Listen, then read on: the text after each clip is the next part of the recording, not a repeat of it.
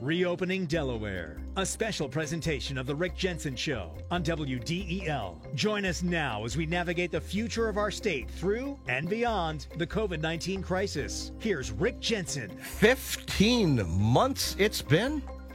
Man. And there's Darryl Scott, director of your Delaware Unemployment Insurance Office, every Tuesday after the news at 1 o'clock with information you need to have if you're one of the thousands and thousands of people still having trouble accessing your unemployment insurance benefits. And we should dedicate this broadcast today, Darryl. I want to dedicate it to Jackie. Jackie is out there during the peroxide paralysis traffic jam. She's somewhere on Centerville Road, Newport Gap Road. The train is stuck in front of her. Nobody can move because of the traffic jam, and she's having trouble with unemployment insurance benefits. Oh, my goodness. Well, let's see what we can do for Jackie. Yeah, there's not much that we can say except, good God Almighty, we're thinking about you, Jackie, and that's no real help. Darryl, I appreciate it. I know you have some news for people and some information on accessing benefits now that the pandemic is slowly, ebbing aside and we're moving back towards being in the offices and such. But we have some people on the phone, and I want to get to those calls first, okay? Okay. Perfect. Let's get to Don. Don, say hi to Darryl. Hello, Darryl. Hey, Don.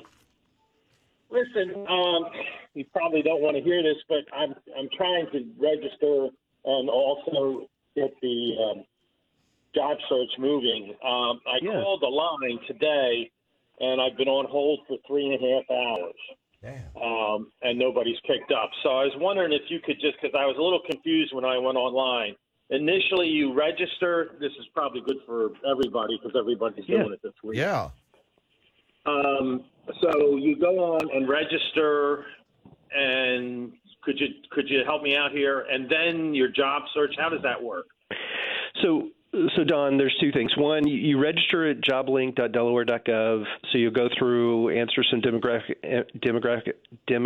information that they'll ask you about, and then you either upload a resume or you can create a resume on the system, and that will complete the registration requirement. And then the work search is you certifying each week that you looked for work, right? You talked to employers, you applied for jobs, you attended a job fair, and each Sunday or Monday, whenever you do your weekly certification, you'll be asked, did you look for work? And it's likely to ask you for information about, okay, if you talked to a company, what was their name, what was their address, email, phone number, et cetera, to document that work search. So the first is complete the registration and either upload or create a resume.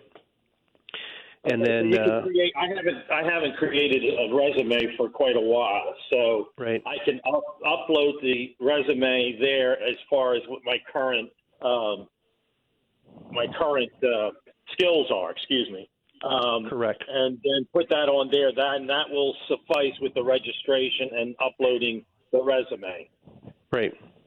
Okay. That'll satisfy the registration, and then again, as you would look for work, whether it's applying via online or you're talking to people in person, the important thing is you may be audited at some point in the future about your work search. So we ask people to keep records, who you spoke to, the job, if there's a requisition number, email, phone numbers, because there's a couple of places in our process where we check for that information. So we just advise people to keep track of that.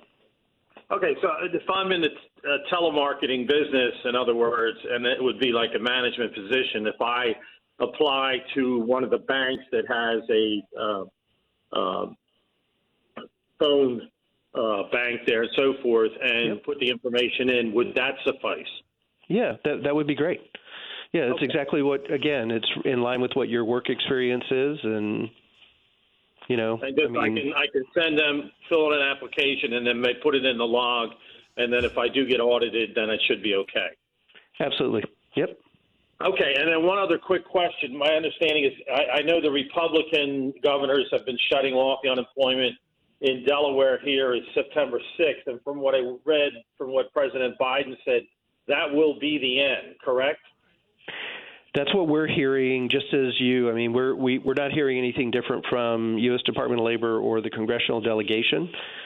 So we're anticipating that the $300 supplement, the FPUC benefit, will end September 4, and I think September 4 is the Saturday, which is the last week that it's eligible, and then the PUA, PEUC, the MEUC programs will all end at that time as well.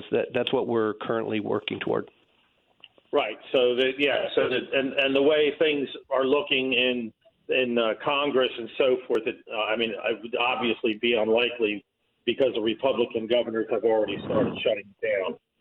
So, and Joe Biden, if I may, and Joe Biden has also said he has no plans of extending it past that September 4. So the last deposits will probably be going into people's checking accounts on September the 6th. That's how I read it too, as far as that goes. Yeah. So that's they're going to cut it off, and that's it. Yep, that's it. That's all I need. I thank you guys very much. Well, Don, I want to thank you. I want to thank you because you asked Darryl every question that I had planned to ask him, and I thank you for doing that for me. Well, I can read your mind. Yeah, apparently so. All right, be well, my friend. All right, 302-529-1017. Let's get to Jerry. Jerry, say hi to Darryl. Hi, Darryl. How are you doing today? Fine, Jerry. How are you? Good, thanks. I've got two questions. One probably speaks to my deficiency in technology, but a couple of weeks ago when I tried to do my claim, there was this huge message that comes up when you go onto the site, and I couldn't find a way to get past that. So I finally wound up trying to apply over the phone, and the way I used to do before I started to do it online. And nothing really came of that. So I started sending emails to, the Department of Labor and such, and they keep telling me that I have to reopen my claim because my claim has expired. But I thought it went to September at this point. So, Jerry, there's two things. One, the federal programs are extended until September, and Delaware is continuing to participate in them. But a claim is good for 52 weeks and 6 days, right? So if you filed, I'll just make it, March 1 of 2020, right around the first part of April of 2021, you're going to be asked to, if I did that right, March. Maybe it's the end of February, but a year and 6 days later, your claim ends, right? And you have to reopen it or file again, and you will continue, if you're unemployed and there are no other issues, you'll continue to be able to collect, but it's just a requirement that, after that 52-week, 6-day period expires, that you've got to, again, go through the process again. And it's not unique to Delaware, that's nationwide. Did that hold things up by doing that? I mean, because there was something in the email about going back to your employer and so forth and so on. Well, so it's possible. We are, in some cases, we're looking at claims that if you were on PEUC, there is a provision that allows PEUC claims to continue. And so we're looking at individuals in that situation to say, and Rick and Jerry, not to get too complicated, but literally it says, if you're ending, PEUC after, your claim expires at the end of that year, after 52 weeks and 6 days, we look at the system. Do you have wages in the system to qualify for a new claim? Is it within $25 of the current WBA? And if it's within $25 of the current WBA, you've got to go back to the traditional UI program. If the difference is greater than $25, then you get to stay on PEUC. And if you have no wages, then you get directed to the PUA program. So I don't mean to say all that to confuse people, but just to share that it's not as straightforward as, you file and things, speed along, very quickly because of all these checks. And again, it's just a little more complicated than any of us would like, but those are the things that we have to go through. So, Jerry, if you would, please do that, but send Rick an email, rick@wdel.com, and let me have somebody just take a look at it and see if there's any direction. I had already done that, and that's what resulted in these other emails coming, and I've been going back and forth with people, and they keep telling me you have to reopen the claim. So that's, I guess, what I have to do. The second question I have for you is getting pushback from the state, because my understanding is that all the unemployment from 2020 was being exempted from taxes. So I put that number, whatever that number was that you sent me, the 1099 or whatever it was, on line 36, and they say, no, you can only put on line 36 what you put on your IRS Federal 1040. And I'm saying, no, that's not the case. And I even give them the excerpt from your message that has that information in it. So so again, the unemployment insurance benefit was exempt from state taxes. So whatever you put on, I guess, Jerry, what I'm understanding is if we said we paid you $10,000 in unemployment, that would have been the amount you entered on your federal tax form as well, correct? No, federal tax only allowed a certain portion. Okay. So let me do this. Again, I know our Department of Revenue published information about how to address this issue. So again, separate issue, but again, I would ask if you'll email Rick at WDL.com. I'll get it to somebody or get an answer from the Revenue Department to see what information they can provide. And then the other, advice maybe is to talk to whoever helped you prepare your tax forms to potentially answer that question.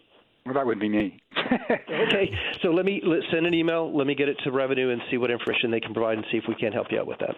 Okay, really appreciate it. Thank you much for your help. Hey, thank you. Appreciate that. Darryl, I'm getting a lot of messages, emails from people about fraud, and I told you there's even one that came to my home for a previous resident at my address. I'll just tell listeners right now that happened. And I also get this as well.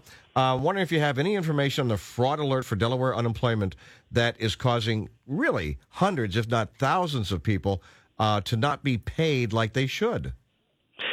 So, Rick, a couple things. One is, there's some questions about, the system being hacked, and I wanted to let people know that the UI system was not hacked, right? That individuals' information, so in the case of that, that claim that was filed with your address, is people have access to other individuals' Social Security numbers and potentially enough information to bypass our identity verification system. And what I wanted to talk to people about today is, I'm seeing increased activity on social media where there's phishing to get private data, what's your maiden name, information about your children, and we've all seen the emails about you want a gift card or your, XYZ account has been compromised, click here to update your information. Yeah. Individuals should be very cautious about clicking on those links or providing that information. Yeah, just don't. And that's exact. Don't do it. Don't do it. Because if they get your Social Security number and they can get a little information about you, right, then they potentially can get by the identity verification. So I wanted to let people know, one, our system hasn't been hacked. We are seeing an increase in fraudulent claims. In fact, in the past couple of weeks, Rick, more than half the claims that have been filed have failed the identity verification process. Really? And how many would that be? How many is that? Well, we had more than 6,000 people file last week. So you figure about 3,000 of them failed the identity verification process? It's probably, and it's more than that. But yes, we had more than half fail the identity verification, which there are people who are legitimate who can't answer an address they were affiliated with in 1975, right? But we know from the activity that we're seeing an increase in fraudulent activity. So we're doing things. We're putting some additional controls at the time the claims are received to validate identity. So it's going to get, again, we're using technology to try and help us identify fraudulent claims. Mm-hmm. We're doing additional analysis on claims after they've been received to identify fraud. And we're also expanding the investigative staff to respond to questions about fraud and or investigate fraud. No, it's a big deal because I'll say I have another message here from another listener and saying, and I quote her writing, not me. I know myself. Yeah. I've gone 4 weeks now being a victim of identity theft, and not one soul at unemployment told me anything. I had to call the governor's office begging for someone to help me to even find out if I was a victim. Not to mention I've been an entire month now without a single penny to support my 4 kids. And there are thousands of stories identical to mine on the unemployment Facebook pages right this moment. It's a huge thing, and people are getting ready to explode because this has remained completely silent and hidden.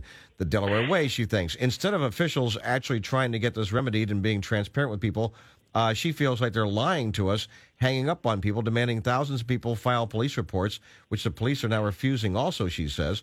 And we need someone to actually care, and I'm hoping that that you guys might be the one. Well, we do care. I mean, but Rick, in past years, we may have had a couple of hundred claims of identity theft, if that. And since the pandemic hit, we've had more than 14,000. And so just as you had a claim, some paperwork appear at your house, for a claim, we've had more than 14,000 of those kind of incidents where people said, hey, somebody filed a claim in my name, I got this document, and we're stopping it. So we're getting more phone calls than we can answer. We're getting more emails than we can respond. So what we have instituted, if people email, BPC_fraud_unit@delaware.gov. I know it's a long email, but and it's on our website, they will get an automatic response acknowledging that we received their email and that we're taking action on it. And so the last thing I didn't say, I did say it, is that we're expanding the staff, is that we're trying not only add staff, but we're reassigning staff to address some of the fraud-related issues and investigations. So, all right. So it's BPC_fraud_unit at Delaware.gov. Delaware.gov. Thank you. Yep. Yeah, and so we do understand. We're as you know, and I've tried to share. We're not insensitive to the delay, the impact that delays have, or that stopping this. But again, between the upfront data and the analysis that's been done, we just have a number of claims that have been identified as, potentially fraudulent. And I won't go into the sort of the criteria, but again, when you start looking at, common elements being shared among claimants, you begin to look at and say, hey, is this legitimate or not? Okay, we got right, we've got just a little bit of more time here and a couple of more calls. I want to get to Alicia. Say hi to Darryl. Hi, Darryl. I was calling to see if you could help me with a question. So my mother-in-law is on unemployment right now. She's working part-time, so she gets lowered hours right now until they're able to extend their hours and bring in more revenue. So how does she do that when she files? Does she need to start looking for another job? She doesn't want to leave that company, so...